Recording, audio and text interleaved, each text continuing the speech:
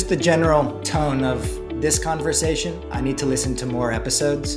I think that doesn't get nearly enough attention. So you guys are doing a service with this type of podcast.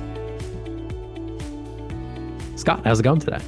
I'm doing well. Hey, listen, any podcast that starts with Conrad saying, I'm just going to hit the button, let's go. It's going to be a good... Conrad and I were talking before Adam jumped on. Christmas is here. I asked Conrad if he was ready, and he said, does it matter? And it doesn't. It's time. It's time. For us, it's a lot of family coming in town, which I enjoy. My wife's sister's coming in, Lauren, and she's out at Ohio State Medical School, so I always enjoy getting time with her. And it's just, for me, it's been unpacking 2023 and looking into 2024. I'm excited about everything we've got going. We're officially all the way partners now, Conrad, more than just the podcast. So we're excited about what we're going to be working on with you guys. Yeah, it's good. It's a quiet week, but a good week for us. Yeah, always good to have a doctor in the family. We got one through marriage recently. My uncle is in his 50s. I'd never been married previously, and then got married to this woman who's not actually a doctor technically, but she has a PhD in nursing, so she pretty much can answer any question we have. And so lovely to have a doctor on demand. Her name is Anat. I'm sure she loves the random text message that she gets about weird ailments that we have, accompanied by a picture. Hey, the kids are struggling with this. What do you think? But we couldn't get to the doctor today. No, I'm sure she doesn't like that at all. But she indulges with their thing. So always good to have the doctor or doctor soon to be situation. Try to treat them well, and then it's the VIP tech support when you have some random medical issue that you don't want to go to the doctor or can't go to the doctor about. That was the piece that I pulled out of that. But yeah, Christmas is here. Adam, what are you doing for Christmas? What is Christmas like in the Outer Banks? I've never been. Do you wear the Santa suit and go out wetsuit and surf, or is that not possible? Oh, that's a great question. I do not wear a Santa wetsuit, that's for sure. But I did check the weather yesterday, and it does look like, now we're a week in advance, right? So it's hard to predict waves and see what's happening, but it does look like Monday, Christmas Day, could be a good surf day. So we are anticipating putting on some wetsuits and getting out in the water. That's definitely worthwhile. I think last year we might have done a polar plunge on New Year's Day. So we'll have to see if the weather lines up for that. But I think, unfortunately, no sports right now, right? We're in the off season, but before we hit record, we were chatting a little bit about sports and the value of experience. And that's where we are in the off season right now from a sports perspective. We are trying to refine what we're doing. We're in the process of some off-season practices. The boys are going to the fields on their own, Finn's in the backyard, practicing lacrosse and soccer. We're trying to refine how we're thinking about things. One, from a practice perspective, find the right information and then figure out what are the right drills or the practices that we want to do. So there is a refinement during this time where we're trying to figure out what is the right information that we want to go towards. And then in January, we'll start indoor season. So we're prepping and trying to think about what the team will look like, looking for sponsors to put on our shirts, that type of thing. But I think that correlates really well with where we're going to go with today's discussion. And today's discussion is really the year-end wrap-up. So end of 23, but more importantly, what we're excited about as we go into 24. And I look at the business perspective in a similar way that I look at the coaching and improving on the sports side of things. This is where Scott and I are refining what we're doing, right? For the last year plus, we've been putting things up on the board saying, we're going after this, here's the right partner.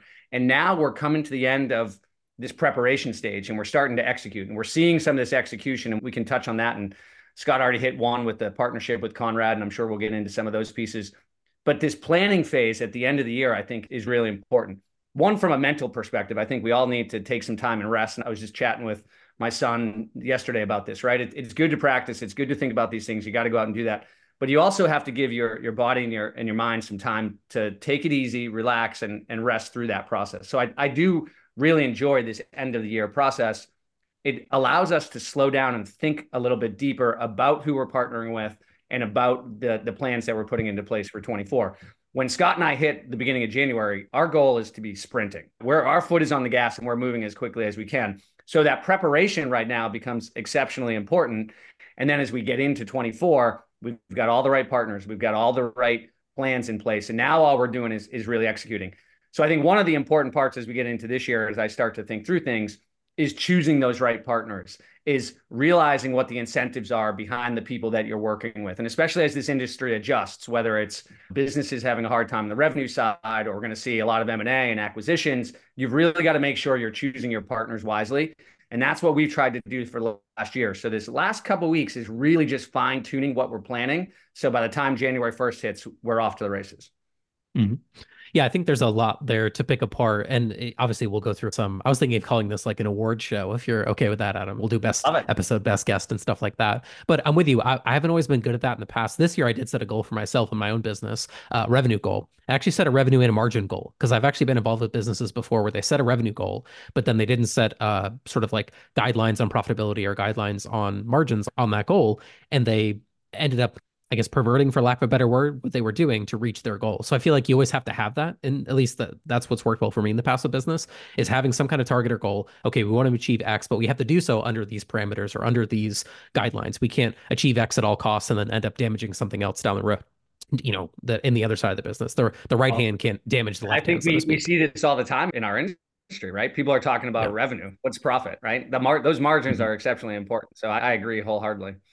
Yeah, but it's not often talked about because it's like everyone loves to say a big top line number, right? Like it feels like there's people out there who would rather say they had a business that does $10 million a year in revenue and no profit than a business that does $5 million a year in revenue and $1 million in profit. Like it actually seems like there's people who prefer one to the other, which in my mind makes no sense at all. There's certainly a time and place. I get that for reinvesting back into the business. And there's things that you're doing that are unprofitable that you know are unprofitable, but it's building towards a better future, or you're having to build infrastructure or build a team Well, or things like let's that. pause there for a quick second, Conrad, because I Yeah. do think there's an important element to what we just started to cover here. And I think to Scott's point, just hitting the button and rolling is exciting because I think you can uncover some of these pieces. So to your point of some people wanting to talk about that big revenue number, I think that's been the industry for the last 15 years. And the reason behind that is they were going for funding. So if you're looking for someone to invest money with you, you want to tell them how big you are, how great you are, where you're going. You're not always talking about the profits. In fact, a lot of companies in this industry that took funding were not able to show profits, but they showed what that top line number is. So I think for a long time, we were chasing that revenue number. And I'd argue that we're probably past this point, but 24 is definitely the time where you need to start focusing on what your profits are, not your overall revenue. Mm. Well, and the logic there would be show me the success that the companies have had that got a lot of funding. And if you look back on it, it's not just Vacasa. Vacasa is the easy punch bag that we'll often take a shot at here and there just for fun as we make some drive-by comment about them and how poorly they've done in like the public markets. But a lot of companies have taken funding and a lot of them have done poorly. Like it's not like they're the only ones that deserve criticism. It's just one of the more visible ones because they're public and you can see all the financials and things like that. But I think a lot of these... I might argue, and there was a stat about this. I don't have it. I'll try to find it. I might argue that the vast majority did not come out positive with the funding. And VCs know that. VCs don't go into it expecting that every time they put money into a company, they're going to get money out of it. They're looking for the unicorn. So as an industry, we need to recognize that these companies are being built on our back, raising prices, whatever it is that they're doing, they're coming out after us as managers, and they expect the pool of managers to grow. That's why all of these companies are so infatuated with the idea that there's all of this opportunity for growth on the property manager side, because they feel like if we keep telling everybody that the industry can keep growing, then our revenue can keep growing and the funding pool will continue to grow. But I don't think that's reality. I think we're coming back to reality right now, where all of those companies that were chasing that money now have to recognize what the tough position is, that if the market does not grow the way that they've been telling everybody that it's going to grow for the last few years, then what do they do? What happens when that money runs out? And I think that's the time that we're hitting. Mm-hmm.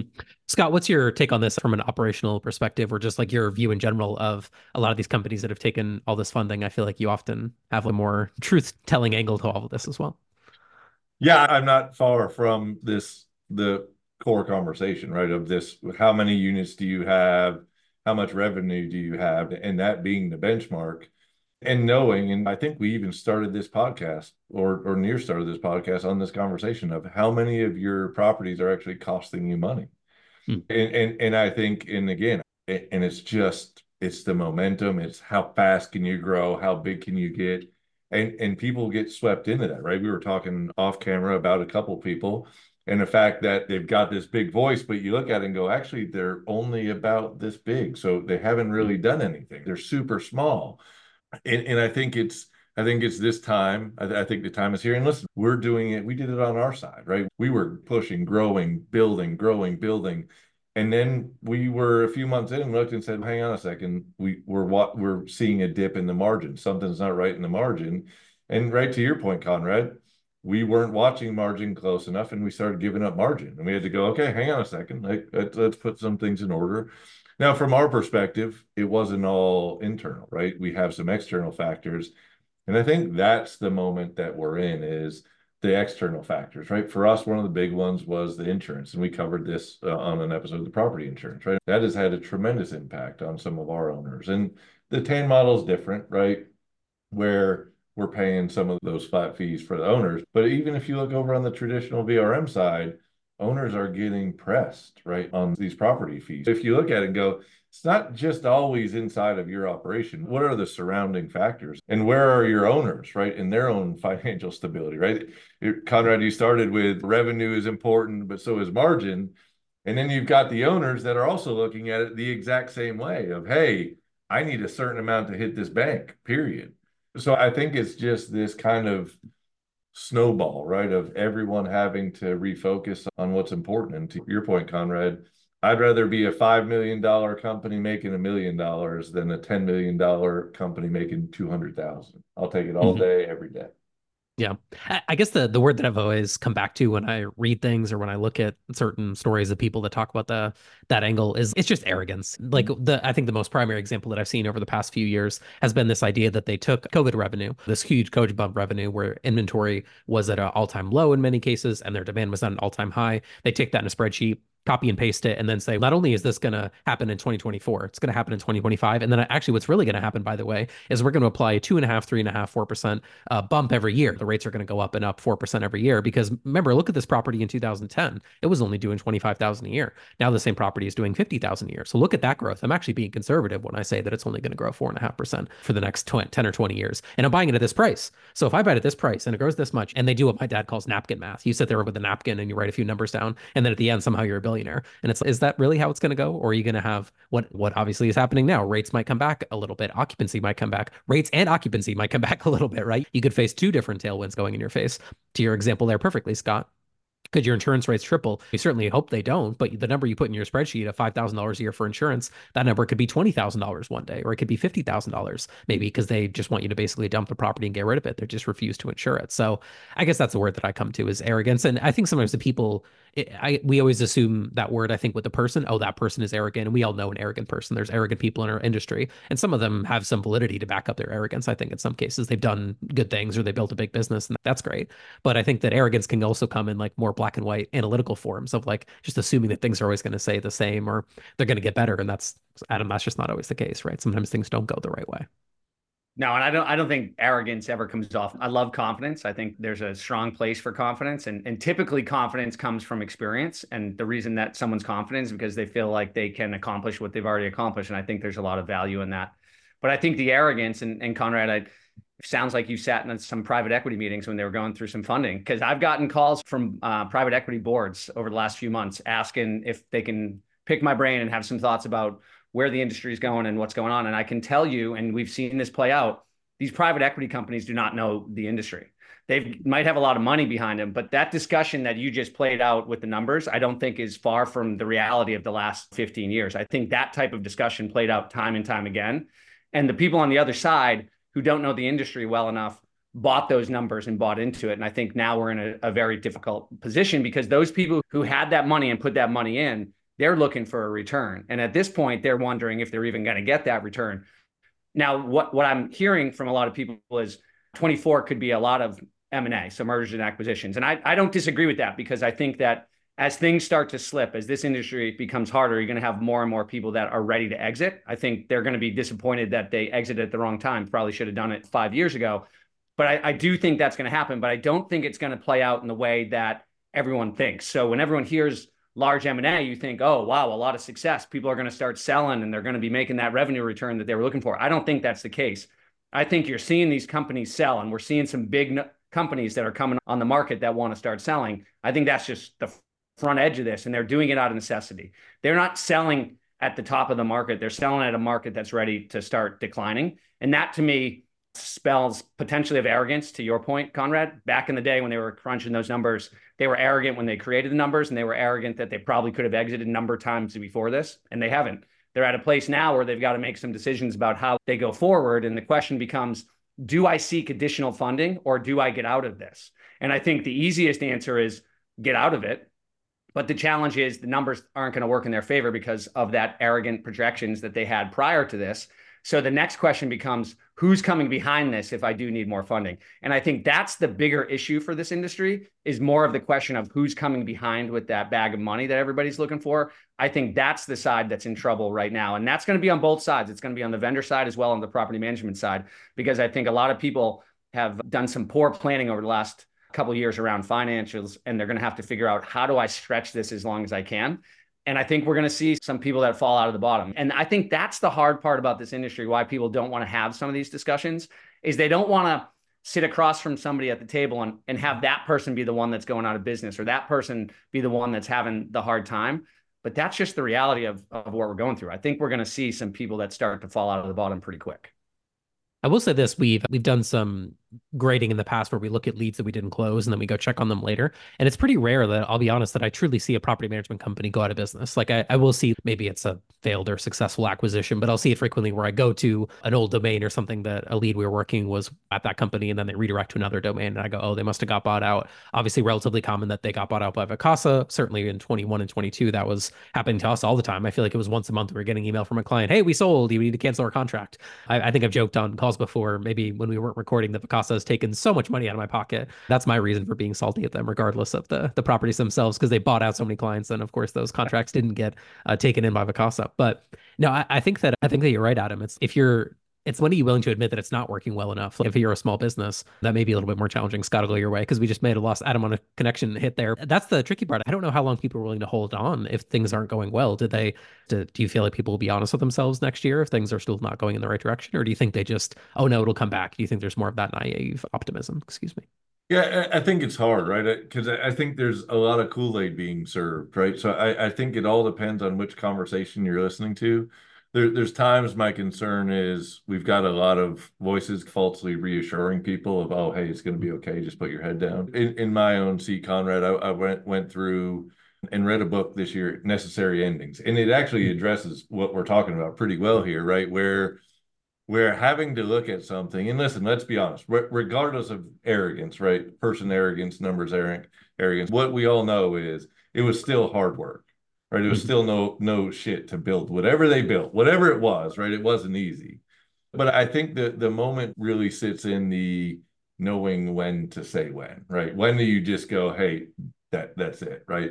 And that's it doesn't mean, to your point, doesn't mean you're quit and you just walk away and leave all your money behind. But then I think it goes into where Adam was saying of it's that distressed M&A, right? I think it's going to be heavy M&A, but I think it's going to be all distress stuff. And distress carries a bunch of different meaning, right? I mean, you can still have a successful company that's distressed because, back to your point, Conrad, it's distress based on what the original assumption was, right? Mm-hmm. So it doesn't have to be this huge financial turmoil. But I think if you really look at it, and we've said this a couple of times, I think the executors are going to win, and I think we're going to see the dreamers, right, or the talkers. I think they're going to be the first ones to fall out, right? If you look, and just from our general awareness in the industry, right, and I've got some people awareness, my view is the people that are saying, look at me, the loudest, are probably the ones that are in the most trouble and are trying to attract whatever they can to boost themselves.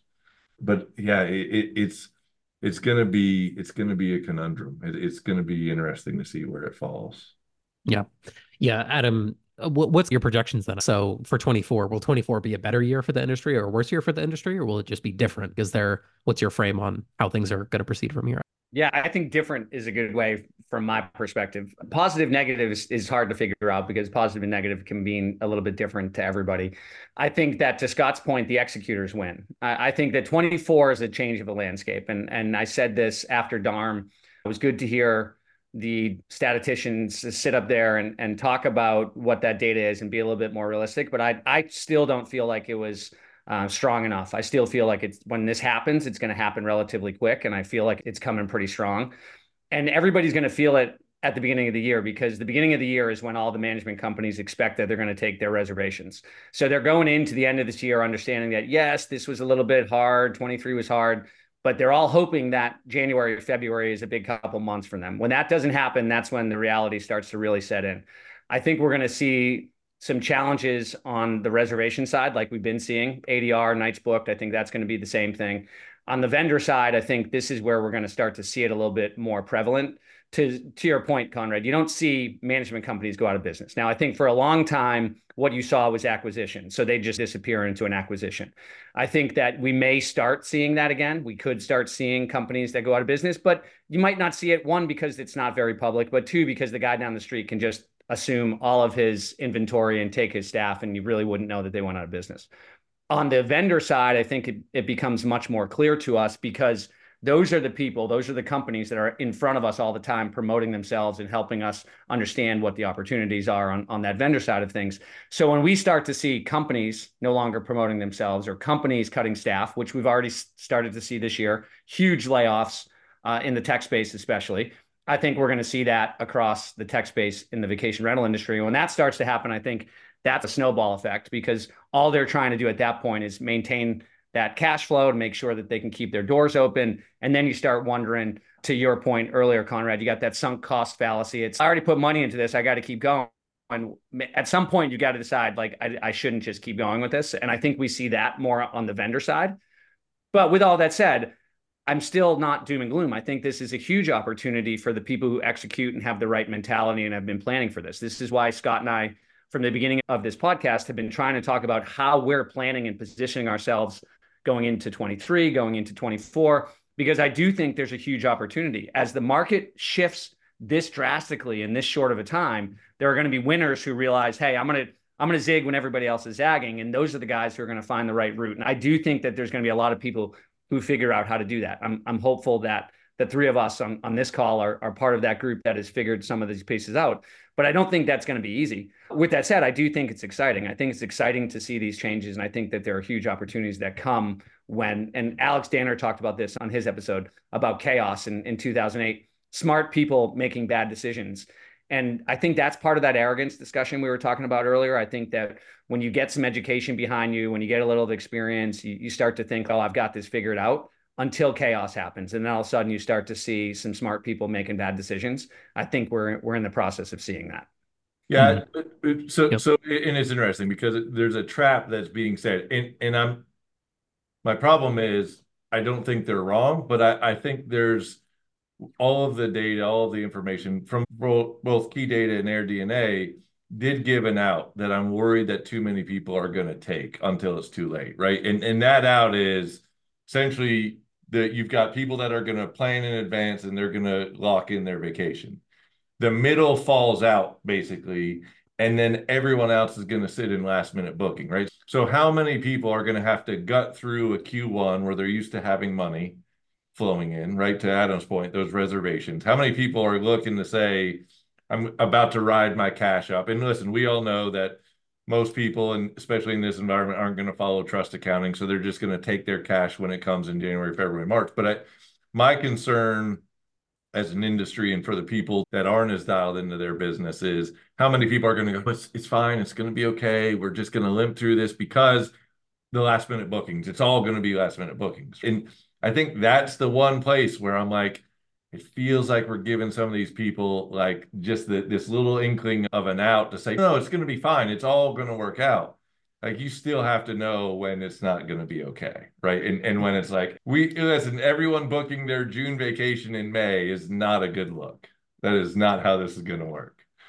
I forget which revenue manager said this to me, but this was a long time ago. I think when I was still at the previous agency I worked at, but he was like, we're selling milk. And I was like, what do you mean? He's selling milk, man. Like, it's only good for a certain number of days. And then at some point it's spoiled and it's gone. And that was his logic in getting bookings early. Like, he liked the idea that he was selling his milk as soon as it came out of the cow, so to speak, and getting bookings in January for June. He loved that. And even though kind of the modern analytics philosophy was maybe we should wait, maybe we should try this type of yield rating and stuff like that, he was in Hilton Head. He was like, no, I'm doing it this way because we're selling milk. He would just always come back to that phrase. And I don't know what the optimal strategy is. I'm not a revenue manager. I don't pretend to be one on the internet, but I totally understand where he was coming from, right? Which is, we lock him in, we get to your point too, Scott and Adam, you both said it. We get their money, we can hold their money. Hopefully they're doing it properly from an accounting perspective. Nowadays, you can earn 5% of their money. I feel like you could actually make a case where it's okay to accept a lower rate because you can then earn interest on the money that they gave you that you're holding I'm sure Airbnb must make billions of dollars, millions of dollars on all the interest of funds they hold between check-in and departure is when they actually have to pay it out to the host. So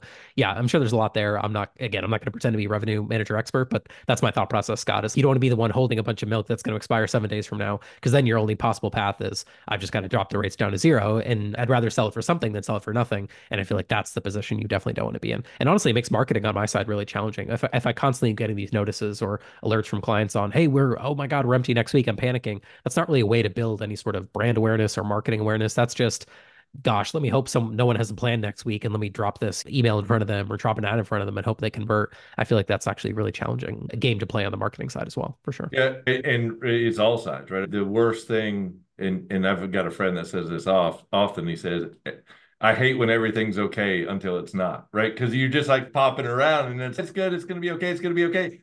Never mind, it's not. And that's my fear is my fear is that we keep building the cliff a little bit higher with this setup, right? Of, oh no, it's going to be last minute. Because you and I are saying the same thing, Conrad. I'm worried about rates, right? I'm worried about, essentially, we're in this market now, especially if it's truly going to be heavy last minute. Essentially, now the game is just who's going to panic first. And in this economic environment, essentially, that's what everyone's saying by it's all going to be last minute stuff, because all they're doing is we're playing a waiting game. Who's going to wait who out? Who's going to be the first one to drop rates and essentially then be the winner? And I just think there's a lot to it that is dangerous in this. Oh, it's all going to be last minute this year, or heavy last minute this year. Yeah, that's problematic. In the interest of time, maybe we turn the page a little bit, recapping a bit of 23, some predictions or thought processes for 24. But let's look back a little bit to the show. You guys joked before we hit record, hey, we've done this a year now, which I think is about accurate, because we've done, I think, 50, this will be 55 or 54, if I recall, in the episode list. And there was one a few weeks where we released two, of course, but we started recording in January. We're here in December. So let's go through it. Maybe, Scott, I'll pick on you first. What was the best episode that you liked, or what was your kind of best episode from the show this year? What was your favorite? Yeah, so this one is going to be rough. I feel like Adam's going to cringe when I say it, because it was a great episode, but it was rough for him, and that's Amy Hinote. So for me, Amy Hinote was a bright spot all the way around, right? From best guest to best episode. And really, my experience with Amy Hinote was different. And it was, I'm new to this side of the industry. A lot of the names I didn't know. Clearly, I knew a little bit about Amy Hinote, but my initial interaction with her was at Keystone, and things got weird. And I was like in this moment of, I'm not sure who this is or what this looks like. And then Amy and I got to have some conversation together at Keystone and really talk about the fact that her and I have almost worked together now a few times. And then I've really developed a solid relationship with Amy. And just, if you look at what she's done for the industry, and again, keep in mind, I don't have any history. I had to look at her as a whole new, thing when I met her this year. And really, I'm a huge supporter. And after leaving Darm and now watching how the conversations have shifted from the, hey, everything's great, raw, to now people are saying everything we heard at Darm, and it's starting to build momentum. So Amy, for me, was the winner all the way around. And that was the episode that Adam had audio trouble and had to go back and re-record the whole thing. But for me, it was a highlight, and I thought that's when we really started hitting our stride, because I feel like that really started to build on a lot of the stuff we were working on. Yeah, so some panic attacks on your side, Adam. Also, producer Savannah is listening to this right now going, she has a little PTSD from that as well. For those listening who don't know, we had a bunch of audio issues, and basically, we can say it now, Adam, it's not like a secret. Yeah. Adam was re-recording all the bits that you heard in that episode at a completely different time. So it wasn't actually when, like, he had to repeat his conversation and repeat his side of the equation, because we had an audio file that was corrupted, and we just couldn't recreate the conversation. The scheduling and things didn't work out. So sorry for the PTSD there, Adam and Savannah, our producer / editor who's listening, but that was a good one. What's your perspective, Adam? I doubt that was your favorite. So what was your favorite? It was one of my favorite conversations, for sure. I always love talking with Amy, and I got to give her credit on this one, because she's the first one that I heard this from, but I've had it echoed by a few different people. I was listening to the Host Away predictions for 2024, their webinar with a number of good people from the industry. And they were talking about how AI is a very big threat to the OTAs. And Amy was the first one who spun me onto that. And we had a couple episodes on AI and why we also believe that AI is a big threat to the OTAs, and why direct booking is going to become more and more powerful, and why Conrad and marketing are super important.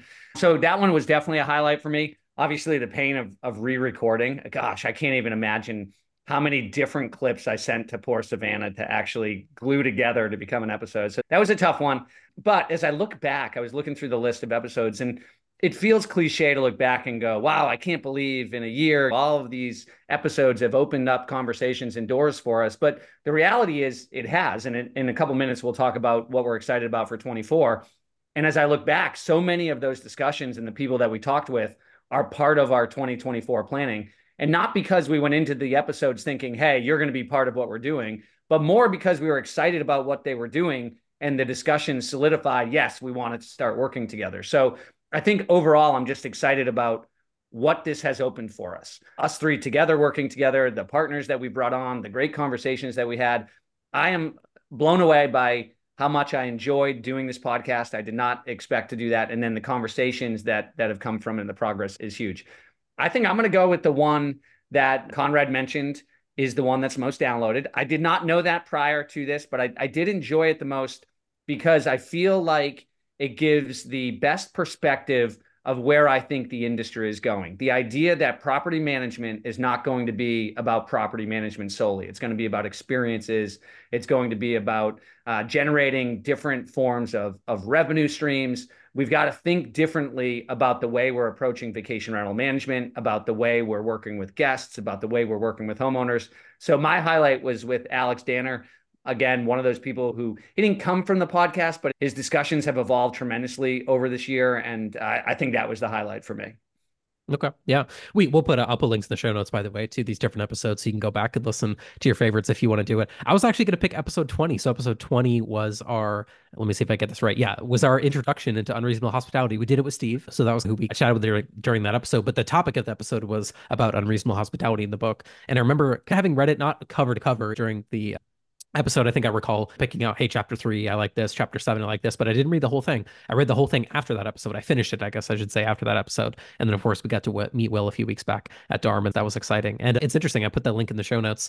At the time, it looks like it was ranked decently on Amazon. Now it's the #1 hospitality ranked book on Amazon. So, thank you. No, I'm just kidding. I'm sure it was successful with or without us. But no, it was good to go back to that episode, think about it. And it started that path, even though it was episode 20. Here we are on 55 or so, 56. It was good to think it's been that long since we've been reading that book and thinking about it and talking about it. And then, of course, it all feel like it came to a little bit of a crescendo in Nashville with Will actually speaking in front of an audience of vacation rental managers and hosts and things like that. Yeah. All right. So maybe it's the same, but you'll have to go a different direction, Scott, then. So you can't do the same thing for best episode and best guest. So maybe if Amy was your favorite guest, who was your second favorite guest, or who was another star guest that you enjoy talking to this year? Oh, man. Yeah. So this one varies pretty wildly for me because I enjoyed, much like Adam, I enjoyed how the story started building itself, right? And we were getting passed from the authors, right? All of a sudden we became where we had people reaching out to us to say, hey, here's my book, check it out. But mine comes back to Maddie Rifkin. It was, and Conrad, you and I started to unwind the episode, and Adam started asking more and more questions. And Maddie's answers were incredible. And she was someone that I could watch her building her momentum, and you could see she was working on something special. But what she's done and how she's approached things, I think there's something really special about her and what she's built. And there's part of it that was just her story, right? I love the story of, hey, I was a kid and had a problem and I solved it, right? And then she takes off running through everything that she's built. So I really I enjoyed that. And I've enjoyed watching her ever since that episode. And I'm a huge fan of her, and it came from our time with her. Mm-hmm. Yeah, awesome. Adam, your direction on favorite guest, if it wasn't from your favorite episode, what was another guest that you really enjoyed talking to? Yeah, so I like these questions. I think that the episode and the guest are two totally different things. So I can definitely pick a favorite guest out of this. I'll go opposite generational. Maddie, I think, is the younger generation. And I love that. I love the beginner's mindset where it's a blank slate. I'll run through a wall to get things done. I think there's a lot to be said for that young mindset. And everything we talk about in this, I don't want us to seem like, oh, it's the old guard talking about the new guard. That's not about what we talk about on the podcast here. It's more about business models and mentality. So it doesn't matter, old, young, whatever it is. But I'm going to go opposite generational. I'm going to go with Stowe. And the 2 episodes that we had with Stowe, I think were phenomenal because, one, it surprised us. So to Scott's point, it was a book that sort of came out of left field. They reached out and asked us. And as we were talking to him, we started to uncover how much experience he actually has within the hospitality space. PhD from Cornell in hotel hospitality, dean at UNLV hospitality, created the loyalty program for Accor. I think he mentioned he was part of inventing the soft chicken taco for Taco Bell. And this man has got That's the highlight right there. That's a highlight. So this man's got some experience. So I think that I like both ends of that spectrum. I want to surround myself with both ends of that spectrum. I want people that are high achieving, that have the experience, but also have that beginner's mindset, that are willing to push through those blocks. So for me, it was Stowe. I think that being exposed to him and understanding the resources that he can bring to us just based on the experience that he's had. And I also like that it comes primarily from the hotel side. I think that's a gap in this industry, not talking enough to the hoteliers that have this experience, that have done this. And it's also funny in that episode that I realized that hotels are not that far ahead of us from a time perspective, right? He was talking about like it all starting in the 1950s. In my mind, I guess it was older than that, but it shows us, one, that we should be learning from hotels, but two, they don't have that much of a runway in front of us. We can do a lot of the things that we're planning. We just need to get the right framework and the right foundation behind us as an industry to start doing those. So Stowe's my highlight, and we'll talk about him again in a minute when we talk about the plans. Yeah. Yeah. It's so for me, I actually really liked, because you guys picked some of the ones that maybe I would have picked. I like Jeff from Host GPO. I thought that sometimes you talk to someone and they go, yeah, I saw an opportunity in the space, and that's me a little bit, right? I didn't have this like deep experience, but Jeff really did. I thought he really had a good background. He talks really quickly like I do. So I'd always feel like I can find kinship with people that talk too fast. I'm sure he's get criticized about that. Whereas I'm like, oh yeah, I lean in when I hear that. But I liked his episode. I thought it was good. He did a good job of talking about the problem that he's trying to solve without just being, some folks have come on and talked about their solution a lot. And that really wasn't Jeff's angle at all. So I enjoyed that one. There's some other ones, obviously, that were excellent, but that one kind of stuck out to me, I think, as one of our better guests. If you're listening and you want to be a guest next year, go listen to that episode to learn how to be a good guest, I think, especially if you are promoting something, which we don't mind, but talk about the problem you're solving a little bit more. Talk about your view of the industry. Talk about that, less about, hey, just sign up for my thing. We had a little bit of that this year, which is understandable, but yeah. All right. So let's flip the page a little bit. So this is, I do, in the outline, you had a little bit different, Scott. You said highlight personal and a highlight business. We do a little different on our weekly call. So I'll pitch this to you. You tell me if this is okay. We always do share a personal win and a professional win. So we go around the horn on Wednesdays afternoons and we say, all right, go ahead, Scott, share a personal win and professional win from the last week. So if you don't mind, I'll change the format on you a little bit, but Scott, what's a personal win and a professional win for you? Not this week, but I guess this year, although it could happen this week. That's okay. Yeah.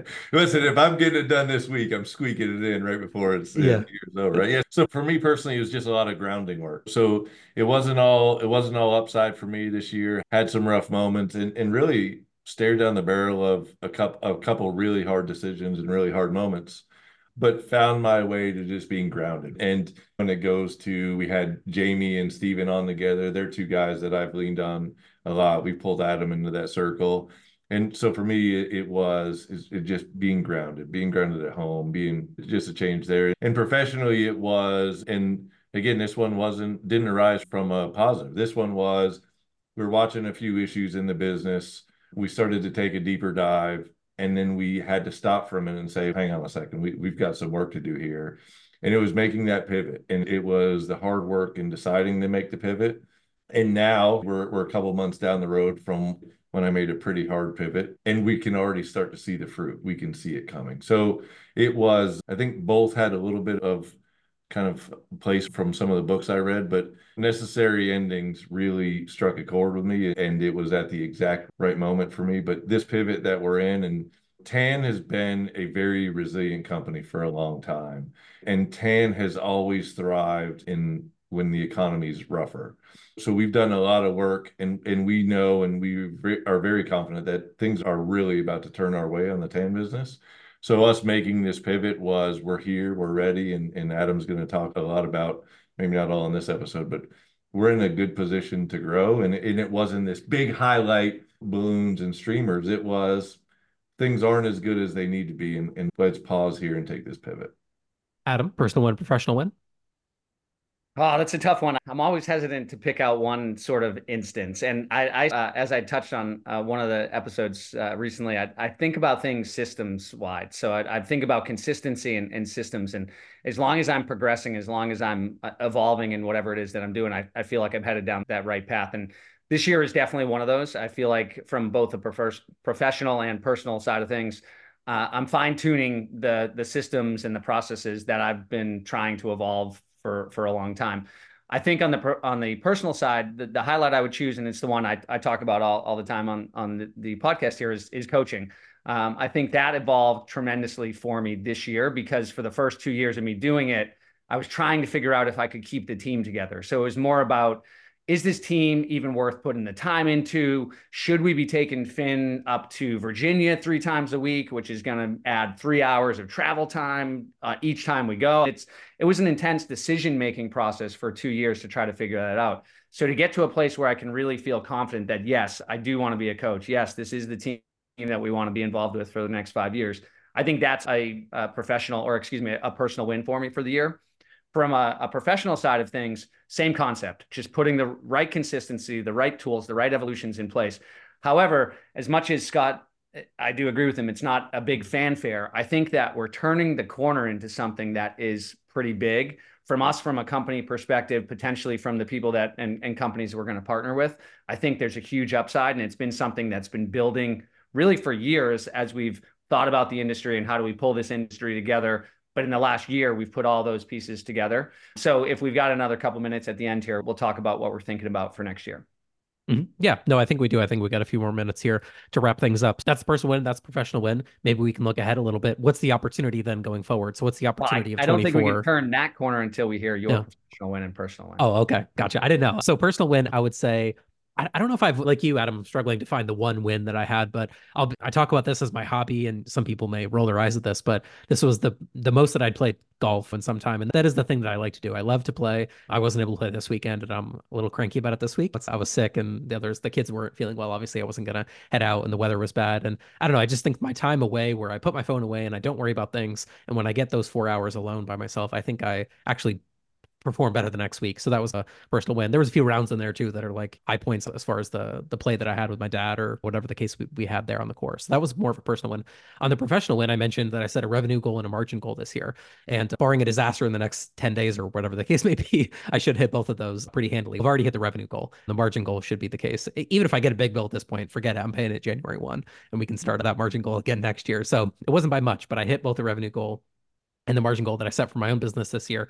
And I also, that's one side of the win. The back side of that win is I think I hired better quality team members, and I was able to level up the talent that I'm bringing onto my team. And that's what I'm excited to, hopefully, maybe that's how I lead us into next year. What I'm hoping to do is focus on that more in 24. How do I keep bringing great team members into the team? Because in our business, that's what is the make or break. Just like the property is the make or break in many cases on the property management side of things. For us, it's our team member and their intellect and how they handle problems. I think having those great team members is so valuable, and it's easy to take the less expensive route sometimes, or, oh, I'll go this way, I'll go with the cheaper contractor. But the best team members that we have are people that have come on, committed fully to build up, and they've been able to grow in that way professionally. So that gives me a lot of joy as well.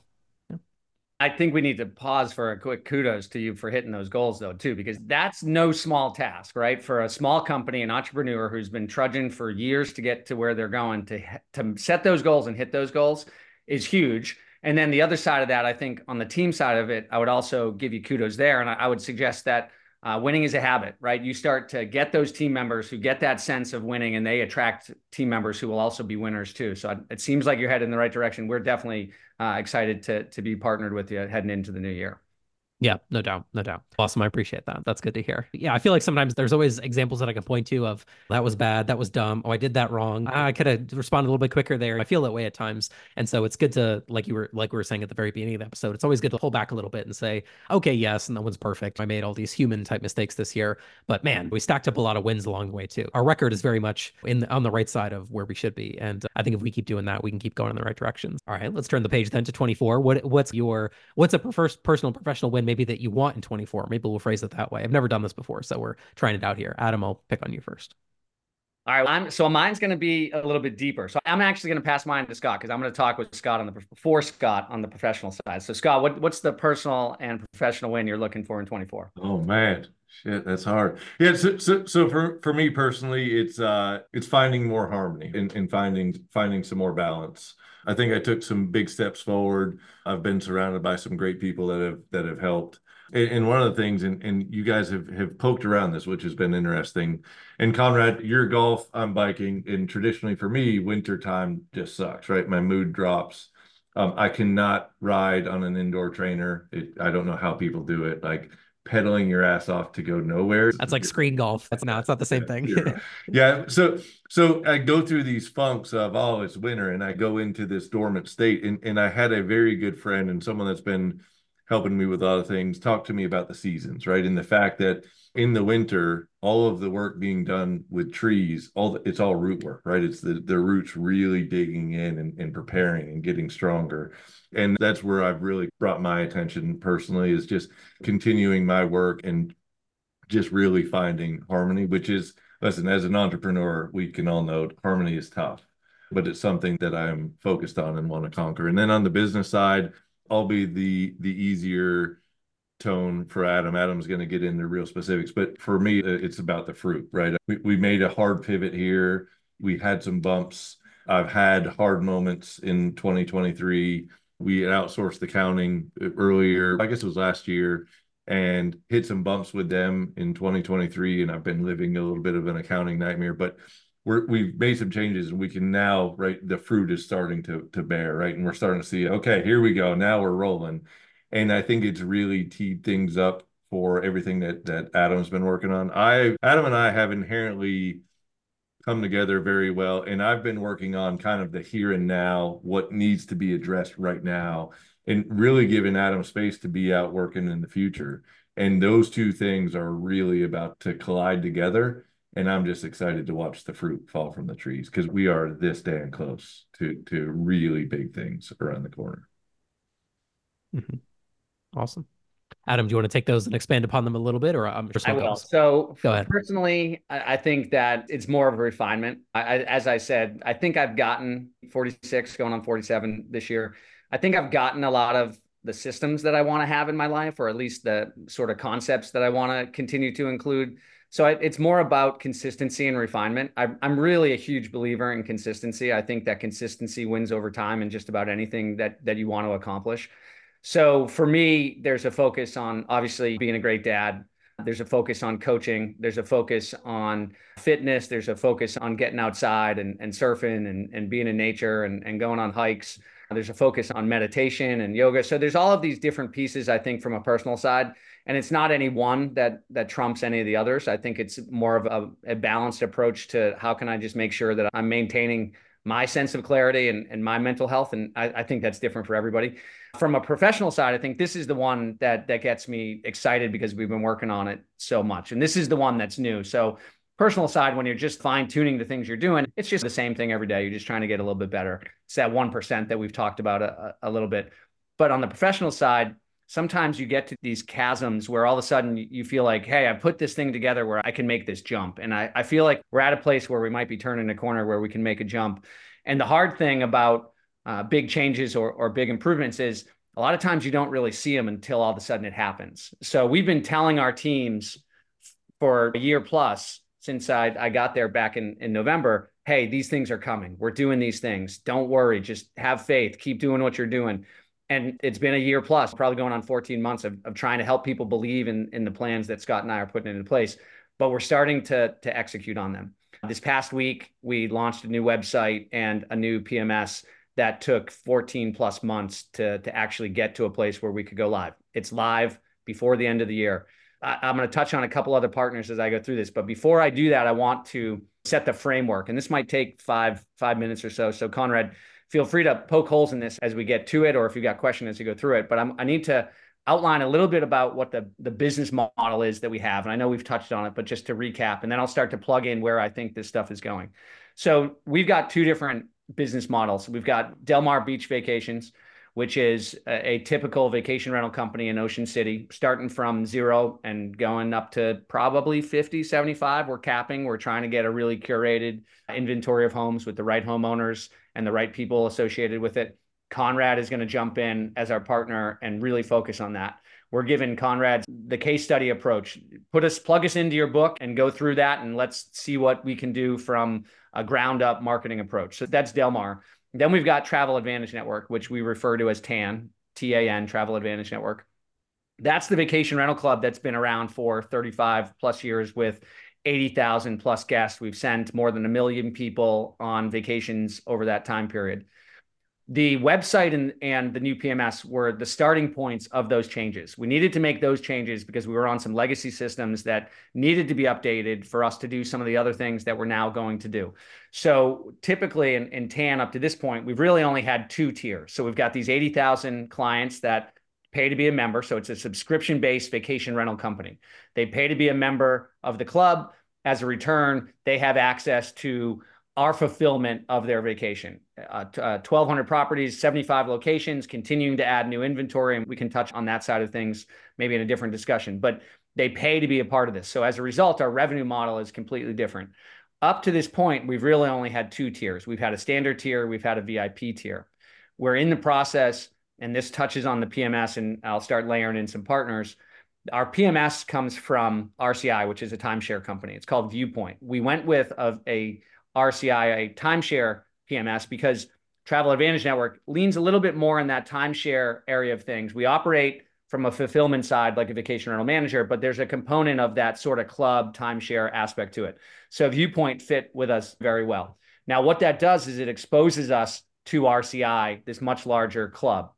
As a result of that, we got a partnership with Travel and Leisure, which is part of RCI, and we're going to open up a platinum tier to the club. So we've got standard, we've got VIP. We're now releasing a new platinum tier, and probably in Q1, we're finalizing the agreements now with Travel and Leisure.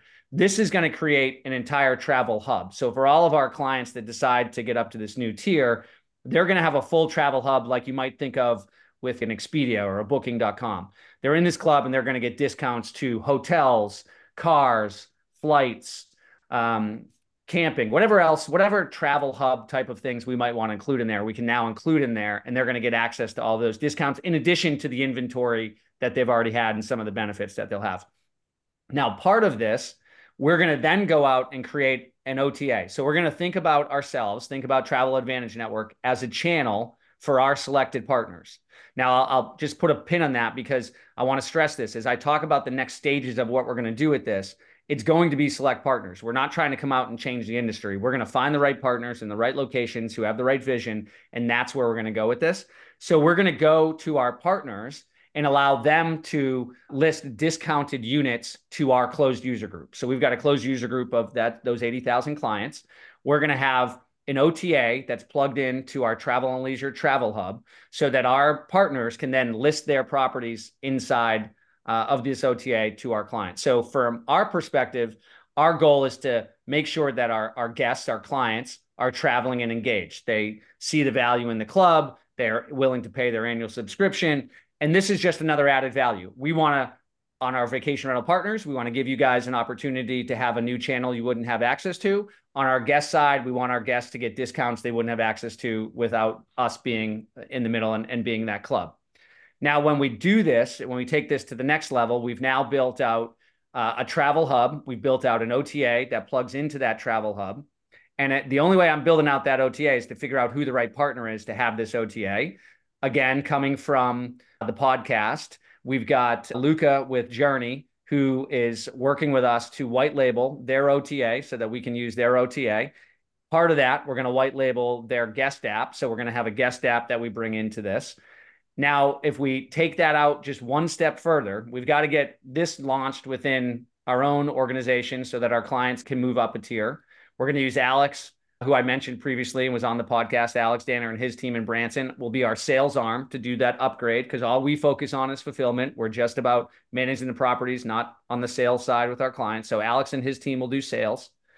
Then if you take this out past Q1, what we want to do is go back to our, again, select partners and white label a travel club down to the vacation rental level. And this is really, so the big opportunity inside of TAN to go up a tier, offer this platinum tier that is what we're calling it, is a big opportunity from a revenue perspective. There's a really great opportunity to give great experiences to these guests at a much wider breadth of travel opportunities. So that's one side of it, and we're excited about that. But the part that I think is the big jump in the industry, the chasm that I was talking about, was the concept of trying to bring this white label club down to vacation rental partners. And there's a number of values to this. The first one is reoccurring revenue. And we've touched on this. We've got to have additional revenue streams. There's zero reoccurring revenue in the vacation rental space today. other than the vendor side. And that's what the vendors have been chasing forever. That's where all the funding came from because everyone was chasing the reoccurring revenue. If we could bring reoccurring revenue into the property management side, we now change the revenue and profitability of these companies tremendously and the overall value. If anybody's going to look at companies and they see that you've got this reoccurring revenue, huge bump in value because they know that it's consistent and you're not working for it necessarily. So I think that what we can do is bring TAN, white label it for the vacation rental companies, right? So vacation rental club, whatever they want to call it, down to them so that they can then sell their client bases, their guests into a vacation rental club. Again, white label for them. So it seems like it's coming from the vacation rental company. And then within that, we'll have marketing built out because we will have already done this. Alex will probably be the first one to do it. So we have a proof of concept. We'll have the marketing plan already created for them, potentially templates already created for them. We'll have Alex and his team that are prepared to do the selling side of things. So if you think about choosing the right partners in the right locations, we can justify having pop-ups, for instance, in those locations where we can start doing in-person sales. In addition to that, plug in RCI because I mentioned them previously and they own Travel and Leisure. RCI can take inventory, but they don't have the APIs to do it. They also don't have the relationships with the vacation rental managers. So if we go to the right locations in the areas that RCI needs inventory, we can now offer a second OTA or second channel that is exclusive to us that goes directly into RCI inventory that other people would not have available. Also want to add in Lassie, another company that we had on the podcast. So we can layer in Lassie from a loyalty perspective, TAN from a reoccurring revenue perspective, TAN from a new channel perspective, RCI from a new channel perspective, have all of the marketing templated and built out, have the sales ready to go, so that in essence, what these partners that end up joining us on this journey will have a loyalty, reoccurring revenue out of the box that they, in essence, don't have to do much with other than plug into their company, give us exposure to their guests so that we can then market and sell to them. And then the benefit for us is that on the backside, we're loading all of these new members into TAN and have new clients and have the potential to upsell over time. So I know there's a lot of detail there. I'll pause. And Conrad, you can pick holes in it where you see. Yeah, no, I think there is a lot of details there. I might need to sit back and listen to that segment again to write a flow chart and figure out where it all comes from. But I think ultimately what you're talking about is having a solution to maybe it's not necessarily the vacation rental's number one problem, but it's the thing they need to work on that they don't know they need to work on. So maybe as we go along here and we do future episodes in 24, we can explain, here's another revenue stream for you. I love that simple line that Alex had during his show. Non-rental revenue. Maybe that's something we start to ask property managers about. Hey, what's your non-rental revenue? We can sit here and debate 17% commissions, 20% commissions, whatever. Let's put that aside for the second. What do you do outside of that? How do you deliver unreasonable hospitality? And how does that turn into revenue for you and your business? What's your non-rental revenue look like? And maybe we can start that dialogue and then it naturally plugs into everything you just broke down, where it's what if you offered XYZ? Here's an example of something you could offer. And it could be your solution, but it could be other solutions too. So that's the way I think about it, if that makes sense. Yeah, no, I love it. I think non-rental revenue is one that I took from Alex as well. And that's one we could be talking more about for sure. And then I also obviously didn't mention unreasonable hospitality there, but that's that sort of core and foundation of everything we're talking about is trying to figure out how do we layer that in as well. Yeah, absolutely. Awesome. I think we got a little over time, but it was good because then we could let Adam kind of flesh everything out. So anything else you gentlemen want to say, or can we put a bow on this one and put a bow on 2023? That's it. That's all she wrote. It's over. Yeah. Conrad, I'm incredibly appreciative, and I've reached out to you a couple of times. You coming into my journey has been incredible, right? Adam, I knew for a long time, and Adam and I were always looking for the day to work together, but it has been a real pleasure working with you, and I'm excited about everything that we're going to do in 2024. So just a lot of gratitude for you and your team, Conrad. Yeah, no, me too. I appreciate it. This is fun. Doing this is fun. Working with you guys is fun. And it's so funny. I feel like a simple thing for me to think about professionally going forward is I like when I open my calendar for the day and it's full. It's pretty much always full. My calendar's rarely empty. You guys know that when you try to ask for a random meeting. But I like the days where I look forward to all of them. So even when I got 6 or 7 on there, I like the days where I look forward to all of them. I feel like that's such a simple professional goal for me to have next year, is that if I feel like I don't want to sit there and talk to this person once a week from now until they put me in a pine box or something, maybe that's extreme. If I feel like I don't want to sit there and talk to this person once a week for the next, let's say, 5 years, then I don't want to work with them at all. I think that's an evolve thing. If you won't work with them for a day, then don't work with them at all. If you won't work with them for a lifetime, excuse me, don't work with them for a day. So that's my way of thinking of things going forward. And these calls are ones that I definitely look forward to for sure. So I like that perspective. I always try to, and I talk about with the kids, days. Find one thing that you can be excited about for the day. If you have one thing to look forward to, then you're going to have a pretty good day. So I agree. I'm always excited to get on these each Tuesday. And I'm surprised by how great they've turned out and how much it steered our direction. So thanks to you guys and everyone who's listened. Phenomenal. Well, if you made it this far, you must have liked the episode. You would have listened through all of our last little bits, us recapping everything if you don't like what we're doing here at the Art of Hospitality. So you can give us a Christmas gift. You didn't buy us anything, and that's okay. We didn't need anything. No worries about that. But all you got to do is go to your podcast app of choice, leave 5 stars, cost you nothing. It doesn't actually go under our tree, but it goes into our mind as being under the tree, and we appreciate it. So thank you so much for listening. We appreciate you, and we'll catch you next year on the Art of Hospitality podcast. Thanks so much.